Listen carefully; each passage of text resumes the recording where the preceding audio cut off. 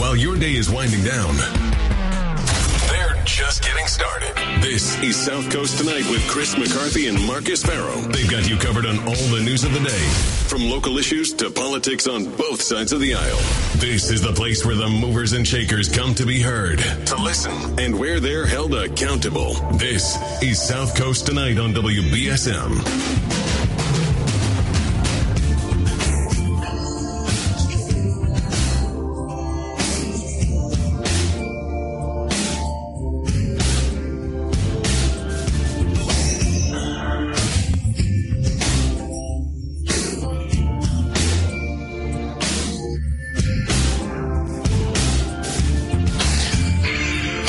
South Coast Tonight. I'm Marcus Farrow. And I'm Chris McCarthy. We've got a good show ahead for you this evening. We've got Fire Union President Kevin Gonzalez at 8 o'clock. We'll obviously be talking about Burgo's rent control. Stabilization. Tomato. Burgo's rent stabilization ballot question. I thought you had a wonderful interview with him. Look, I think I thought I did too. I think he's wrong, but I think he's got a lot of courage, and probably should have looked before he leaped. He's but going to be moving a big conversation forward. I know there's a lot of cities in the Commonwealth that are talking about this now, but we're actually joined now by our friend, your friend, State Rep Chris Hendricks. Hey, Chris. Hey, Chris. Hey, guys. What's going on? How are you? Thanks for having me again. Yeah, anytime. So, Chris Hendricks, Rep Hendricks. There are way too many Chris's. There are. Rep Hendricks, have you considered... We should do a Chris stabilization. When I was listening to your segment with Chris Markey and Senator Montigny, yeah. I thought the same thing. Yeah, have you considered changing your name? No. What if we just call you Hendricks? That's good. Hendricks. What do we call you, and then eventually Jimmy? Jimmy. So we're talking to Jimmy. Yeah, it's the first time I've heard that joke. I actually have a distant cousin named Jimmy, from what I'm told. Oh, Jimmy Hendricks. You got to get an X in your name, brother. Yeah. So anyway, hey, so Chris, Representative Chris Hendricks. We originally had you on because there seemed to be some confusion. There were some members in the municipal government that didn't know what they were talking about. It seemed right. So they were saying that it was the state's fault that the Tabor Mill polling place, which used to be in the actual Tabor Mill living facility, got moved, and they blamed it on the state. But apparently, that wasn't the case. Can you explain? Sure, Marcus. This is an issue that, first off, I don't think it's appropriate to point any fingers. No one should be pointing any fingers. It's not really the state's fault. I don't think it's the city's fault. I think, if anything, it's just the fault of the pandemic and the timeline that all parties had in redoing the line. So, in a normal world, as I'm sure you know, but for the edification of the audience, in a normal world, absent a pandemic, absent late census numbers, every 10 years, the district lines and legislative district lines and the city precinct lines are redrawn. That's just state law. That's nationwide. Yeah. So normally in that process, the city would draw the precincts first, okay? And then after that is done, the state would then draw the legislative districts based on the new city precinct lines. 2022 was a different type of year because we had late census numbers because of the pandemic, and therefore the state legislative lines were drawn first, and then the city had the difficult task of drawing the precinct lines therein, and making sure that those lines don't deviate too much from the state legislative lines. Because if they do, that means they would be sub-precincts. So the goal of the city at that point, after the state lines were drawn, was to cut up the city precinct lines in the most efficient way. And I think, quite frankly, they did a good job at cutting the lines for the precincts. I think the first draft that they had something like 13 or 14 sub-precincts, and now we only have about 5. So certainly it's not ideal to have sub-precincts, meaning that, certain state representatives share a precinct, which me and Tony do. We share 2, and then I also share one with Bill Strauss. So that's the process. In where we had trouble, what made it a difficult job for the city, and I certainly don't envy the city officials, Manny DeBrito, the Elections Commission, for the job they had to do. Where they had difficulty was, they only had a week or so to do it after the legislative lines were drawn. And because of that, the polling locations had to be shifted a bit, wherein we got this problem where in Tabor Mills Apartments, they had to take that as a polling place for those folks and make it a polling place for people in another 2 precincts, which was 3C and 2A. So, but this was a problem. I mean, Tabor Mill was a pretty high turnout, relatively, to the extent that there is high turnout. No, that was always a great place. And if I could say anything, and of course Chris has been very helpful with my current disability, I guess permanent disability. If there's one thing I got out of this as a positive is that I understand what people who are I got old before my time, so the difficulty that people have in movement and moving around and things like that. So when I see it snows outside, I think of the people at Tabor Mills who now can no longer go right downstairs and do their voting. Yeah. Who now have to travel to another location. Probably, I mean, really, I'm very empathetic to that because I'm in the same position. Sure. So is there anything the city could have done better? Let's face it, I get it, we can all blame the pandemic. But the pandemic isn't the one that can make any changes for us, right? Are there any human beings involved in this decision, Chris, that could have done otherwise? So the elections, basically that's the history that I laid out. Again, so the problem is, and it's kind of ironic because Tabor Mills is still a polling place. It's just not for those folks who live therein, which is kind of even more frustrating, right? So the law states you have to have one. Do you mean that people from out of Tabor Mills can vote there, yes, but people from Tabor Mills can't vote there? Yes, that's why this is such an issue. Oh my Lord! So does anyone in the city know this? Oh, yes. I mean, everyone's aware of this problem. Well, do they have any control over it? This seems like a human thing. So listen. So when it comes to it's not an act of God. When it comes to precinct lines and it comes to actual physical location of voting places, that's an entirely city decision. Okay, that ultimately that has to be approved by the Secretary of State. But as far as but the Secretary of State wouldn't have any reason. They rubber stamp, basically. Yeah. They basically rubber stamp it. Correct. So it's ultimately a decision of city officials. And again, no one's putting blame. No one's I'm just stating facts here.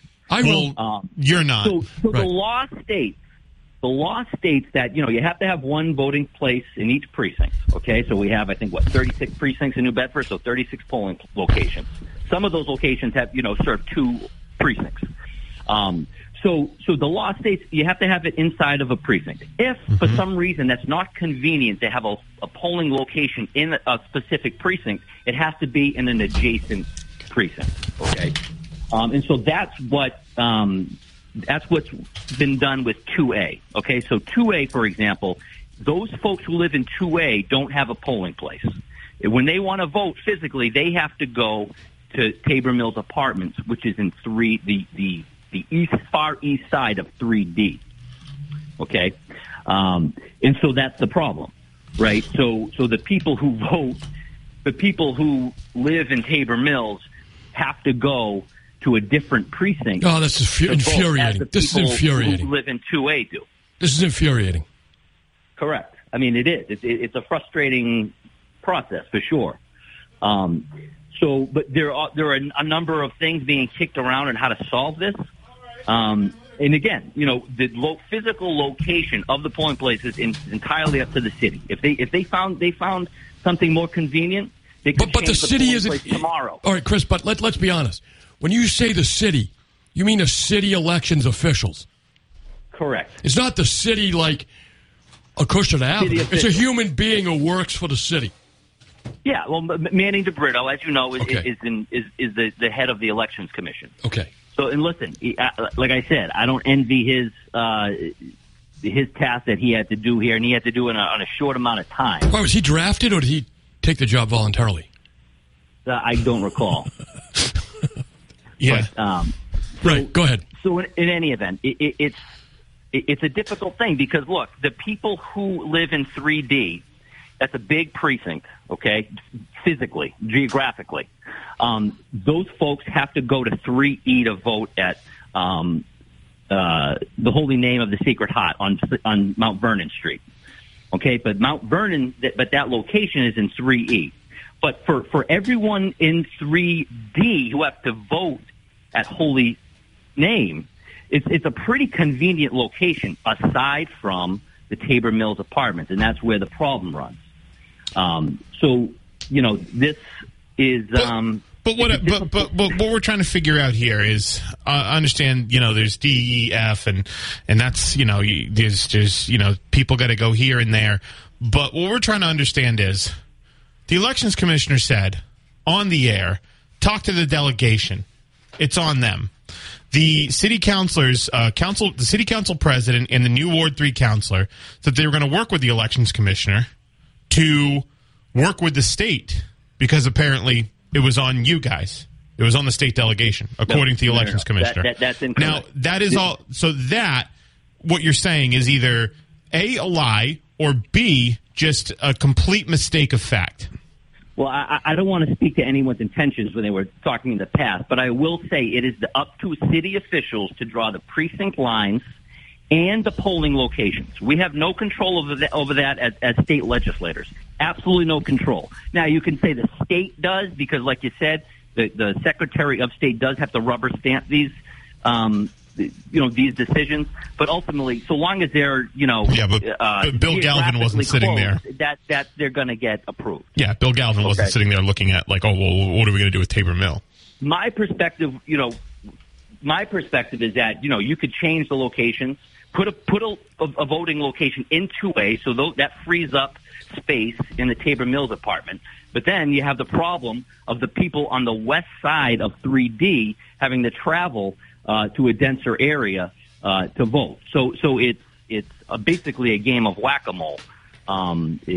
Ultimately, but right now I think the discussions are really involving. And I've talked to Manny DeBrito, talked to him at length today, and I talked to Maria Jessa, the Ward 2 city councilor, who her ward. One of her precincts vote in Tabor Mills. Mm-hmm. I think the short-term fix, the things that are being discussed now, involves early voting. Having the Tabor Mills voting location be an early voting location before the election day. Well, it's good of you to get involved in this because it's entirely up to them and it's entirely within their power to change this.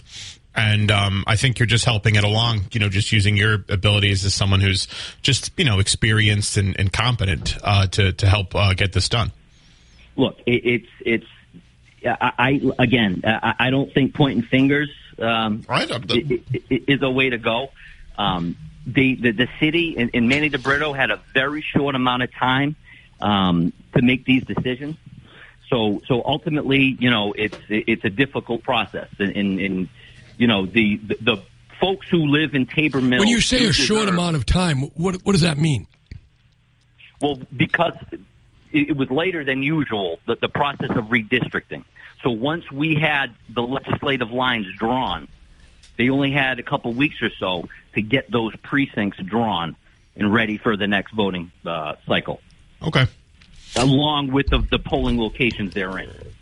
So, but since then, would you have been able to rectify it? If there was a place in 2A to put a polling place, you could solve this by putting a polling place in 2A and making Tabor Mills the polling location for 3D, which is where it is. But then again, that would create inconveniences for a whole swarm of people in 3D. So I see the hesitancy to do something like that. But at no point was it not their responsibility to do it. Say that again? At no point. So in other words, what we're dealing with here is a confusion of facts laid out by DeBrito that it wasn't his issue. I can't speak to what was said in the past or who said what. But I will say that it's up to the city to decide the precinct lines and the voting locations. And then those decisions have to be approved by the Secretary of State. So moving on to what you guys are talking about, trying to get done, what you want to do, what you think will be a good compromise, is to make Tabor Mill an early voting location so that the people that live there, at their convenience early before the election, can go downstairs and vote. I have had the preliminary discussions centered around getting that location to be an early voting location as the library is downtown in the first 2 weeks before an election. Okay. So I don't know if that's going to be over a number of days or just one day, but certainly I think that would take. And you know what? I got to say, I'm grateful. If we didn't have a special election this year, we wouldn't even be talking about this issue the way we are. Once again, thank Hugh Dunn. Thanks to Hugh Dunn. So anyway, Hugh Dunn is just the work he's done for the city. This issue has just been remarkable. But so thankfully it's on our radar now, and hopefully come in November and then subsequently next year we won't have this won't be a problem at all. But the preliminary discussions, which I certainly would agree with, and I think is a good idea, is getting early voting expanded a bit to not only include the downtown location, but making Tabor Mills an early voting location, wherein those folks who live there, and it's a lot of people, it's about 200 people, would be able to vote in their own building. And that was, I worked on that. I worked on a Ward 3 campaign. He was a successful one. That was a key area that's a key area of focus because a lot of people did turn out because of the convenience and because, frankly, our seniors are more civically engaged in municipal elections. And there are people there with disabilities. Folks. Yeah, right. Like Chris said, you have disabled folks who live there, so it was certainly an excellent spot to have a location, especially for those who live there.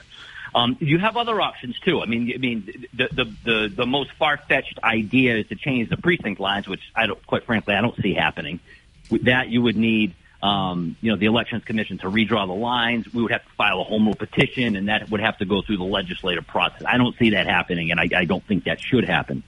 Or you could just add and switch around the polling locations themselves. According to the state law, you only need a place that's convenient and accessible in the precinct or an adjacent precinct, and it has to be done 20 days before an election. So there's a lot of freedom as far as where the polling locations can go. I think that's an option, too, if you want to do that in conjunction with putting Tabor Mills as an early voting location. So we're speaking with Rep. Chris Hendricks. Sounds like there's a lot of good options on the table with that, and we appreciate your leadership on it. I know the people in Tabor Mill appreciate your leadership on that and stepping in where the city, I guess had some gaps in knowledge that you were able to fill. And as I said, I spoke to Manny today, and he, there was a good faith effort made at getting transportation. There was transportation provided to that facility. There was proper notice about absentee voting and mail-in voting and early voting. There was certainly an effort made to make those folks aware that of the new location and what they would have to do if they wanted to vote in person. So, Chris, I wanted to move on to a different topic. You were quoted in my article today on WBSM.com. Councilor Burgo put forward a rent stabilization ballot question, and you had talked about all options on housing being, up for discussion, given how dire the situation is. Can you talk a little bit more about that? Right. So the ballot initiative, I think, would be a non-binding, advisory type, take the temperature type effort.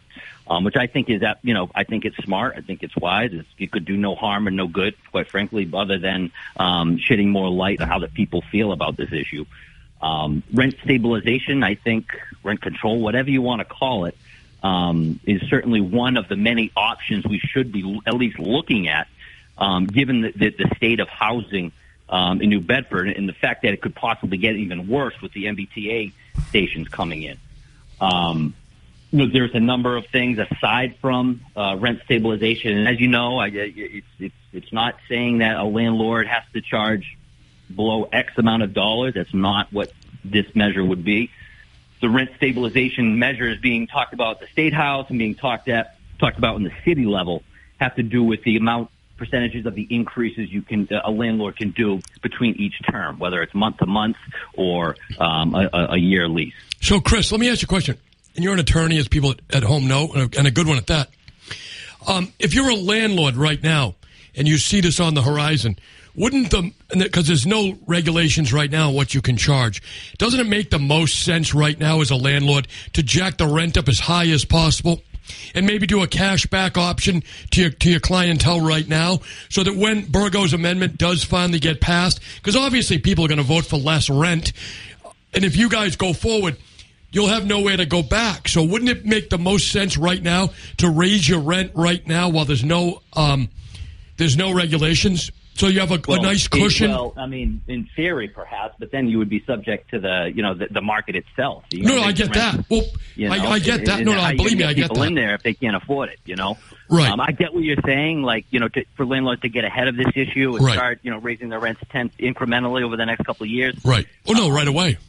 Well, right away, but get a cushion. Again, they would be subject to the New Bedford market, and right now, people can't afford rents as they already are, right?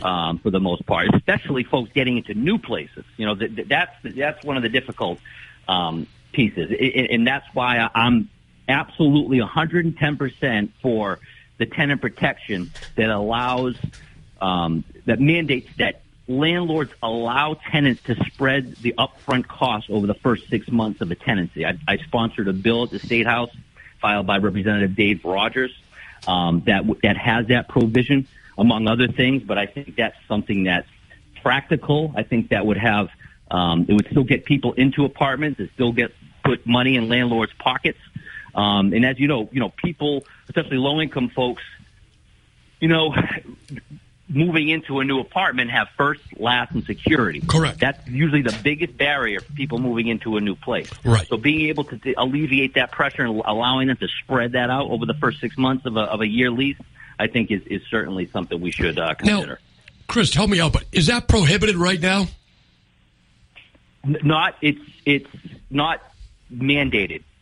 No. Is that a landlord could say that? A landlord on his own, in his or own volition could say, we can spread out your upfront costs. Okay. But rarely have I heard of landlords doing that. Okay. So we're speaking with Representative Chris Hendricks. So Chris, I'm glad you brought some clarity to the whole Tabor Mills fiasco, and it looks like there's some good resolutions that are on the table. And is there anything else that you're working on up at the State House that you want to talk about? Do you know the progression of your health care bill yet? We don't yet. We don't have any movement on that yet. I haven't checked if it's assigned to a committee. I'm sure if it hasn't, it will be in the next couple of days. Being on the housing committee, obviously the stuff we just talked about is going to be a big issue this coming session, right. Given the state of the housing market and the renters market. The governor's budget, has some tax cuts for renters and seniors, which I think is certainly going to help. Mm-hmm. And I think that's another measure that we should be considering in the House once we, finalize our budget. But certainly housing issues is going to be a big issue this session. Representative Chris Hendricks, we appreciate you joining us this evening, and we'll talk to you again soon. All right, thanks, guys. Absolutely. That was Rep. Chris Hendricks. We've got to take a break. We'll be right back. This is South Coast Tonight.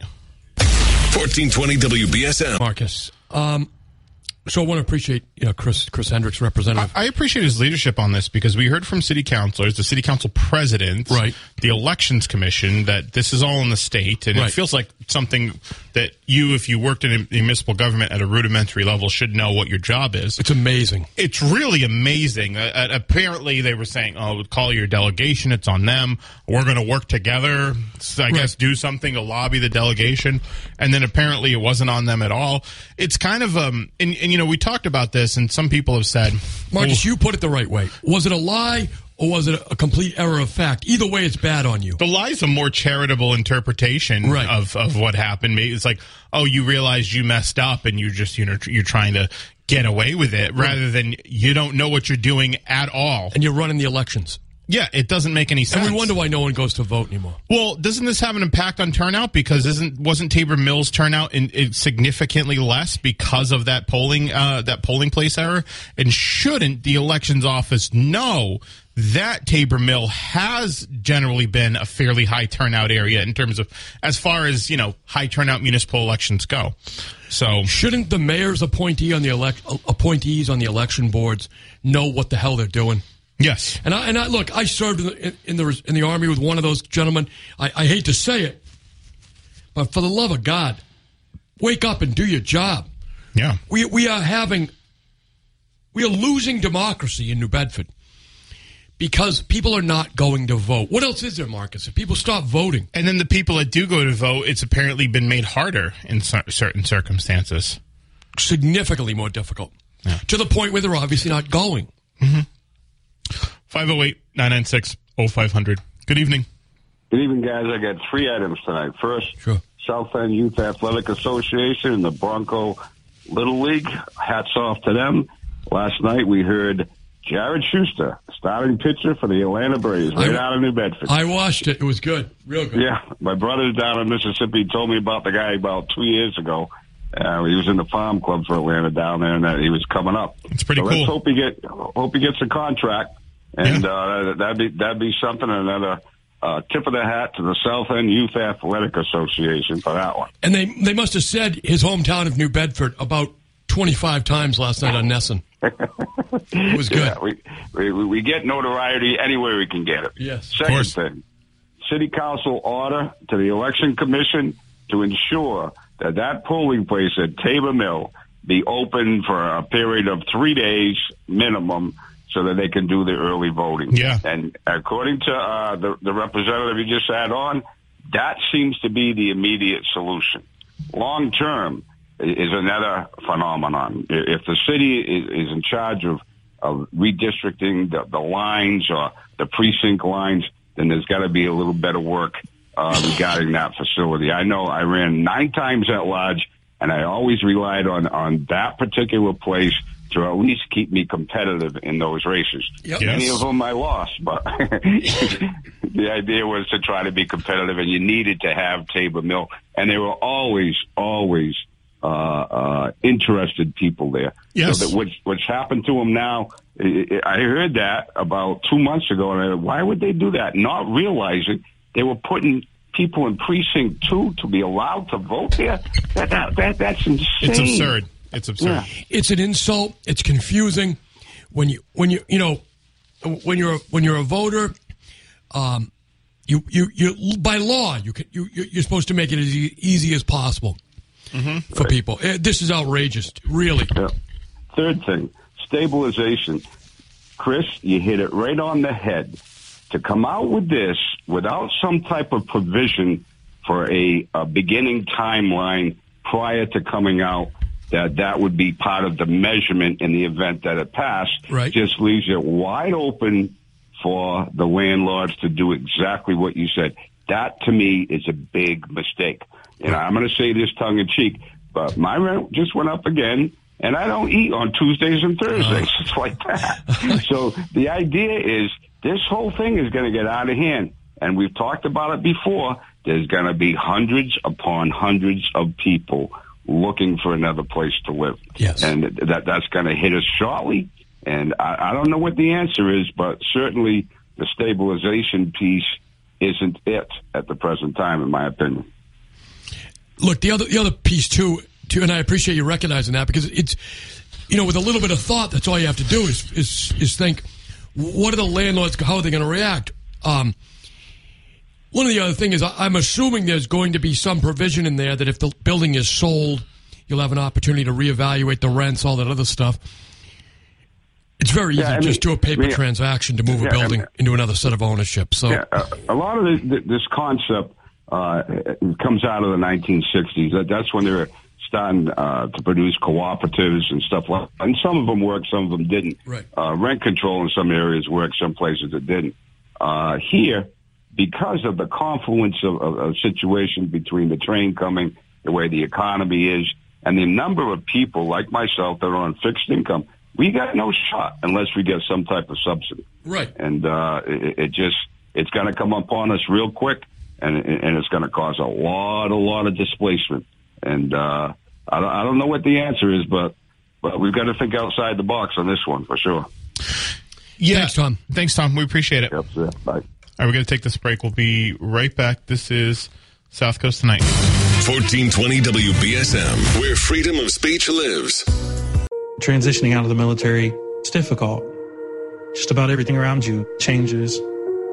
I would get phone calls that brothers were dying, and some of them to suicide.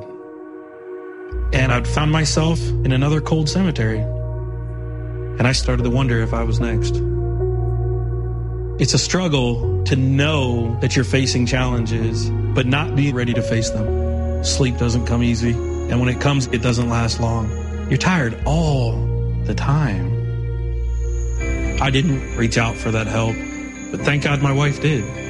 She got me registered for Wounded Warrior Project. Talking to somebody that would listen to me and understood my story helped me realize that it was time to change. There's a new fight. There's a new mission, and that's something I am eternally grateful for. See how we help warriors combat stigma at woundedwarriorproject.org/combat stigma. WBSM isn't just a broadcast. It's also a podcast. Get all of our podcasts at WBSM.com, the WBSM app, or just search WBSM on your favorite podcast provider. Hey. What's up, Chris? So, Marcus, I think we're going to have a robust discussion on rent stabilization, rent control. We'll have to figure out what we're going to call it, even though they're identical terms. They just... well, what Councilor Burgo said was rent control is a hard cap on a dollar amount, and rent stabilization allows for an increase, but the cap's on the percentage. But it ultimately ends at a dollar amount. And it's who controls the property, right? What do you mean it ultimately ends at a dollar amount? In other words, I get it. One's a percentage, one's a fixed dollar figure. Yeah, one's saying you can't have it above $1,100, let's say. But one's saying you could. Right. Just you can't raise it above 10%. Right. 11, in other 20%. words, it all comes down to the government fixing the price. Or, fixing the percentage that you can raise it. The price. Yeah. The different schemes by which you fix the price. Sure. But it's all ultimately the government controls the price at which you can sell your goods at. Yeah. To prevent gouging. So it's semantics. If you're the owner of the property, you probably do not want the government telling you how much you can charge. Yeah. And I would imagine that what most people who own the property... And if you're the renter, you may not want, the rents raised for some arbitrary reason that beyond what you can afford. Well, if you can't afford it, you're no longer the renter. Mm. So you're no longer in the equation. But now, fewer and fewer people can afford it. Look, I get that, but the answer is not to put it on the private property owner. Okay. To subsidize the lifestyle of someone else. It's not really subsidizing the lifestyle of somebody somebody else if they're raising, if they have a control of the market and they're raising the prices. No one individual has a control of the market. Mm. You're making it look, but explain to me how one person can have a monopoly on the real estate of New Bedford. I think there's probably you don't think that one person can have a monopoly not on the real estate of New Bedford? Yes. Not a monopoly, but own a significant amount of properties. I know that people can own a significant amount of property. How many units of housing do you think are in New Bedford? I wouldn't expect you to know. I don't know either. No, I don't know. But it's tens of thousands, right? Sure. No one person owns more than 10,000 units of housing in New Bedford. No one person owns more than 10,000 units of housing in New Bedford, but it's probably a few that own a few thousand units of housing in New Bedford. Yeah. But do we have any evidence that they're working in concert to raise rents together in monopoly? No, we don't have any evidence that they're working together to raise rents in concert together. But the fact of the matter is since there is a supply and demand issue, they're able to raise the rents, and it's becoming untenable for people who live in New Bedford to continue to live in New Bedford. So I get that, Marcus. I do. My point is that this is not a realistic answer. In fact, it's a very cruel hoax because you're putting something on the ballot to tell people that they're going to have a say in this when they are not. And you know that, Marcus. This is not a realistic situation. Just because you vote for something does not mean it comes true. And if you tell people you can vote to lower your rent when you really can't, you really can't. Well, what he's saying is, it's a cruel hoax. Do you think we should try to do this? Try to do, Marcus. You might as well put on the ballot. We'll give you all $30,000 income subsidies, but we're not going to do that. Well, I think one's probably more realistic than the other. We do have a. We'll take. Let's take the break and then we'll take that call. Okay. 14. Hello. Hey, good evening. Good evening. Hey, what's up? Not much. Are you guys talking about rent control, huh? Yes, sir.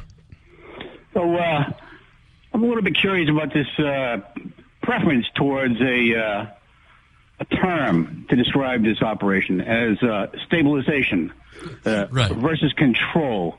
Right. Apparently, the element of distinction being percentage versus a numerical amount. Yes. It's a distinction. And stabilization also sounds more palatable. Right. Exactly. Yeah. It's like a re-education camp as opposed to a concentration camp. Yeah. Right? Exactly. That's just what it is. Because you're controlling by amount, numerical amount, or you're controlling by a numerical percentage. Correct. It's 6 of one, half dozen of another. Right. Why not just call it rent control? Well, because you're controlling either way. Correct. That's the point. The government is seizing control of assets. Why don't you use the term I want instead of the term you want? That's politics, right? Why don't you say this? Why doesn't President Obama say radical Islamic extremism? It's all branding. Right. This reminds me of the woman who put her girl out to a protest outside the high school and said the term hate would be defined by whatever her daughter said it was, as opposed to actually what it was in the dictionary. So the words that we use these days have the meaning that we decide to give to them.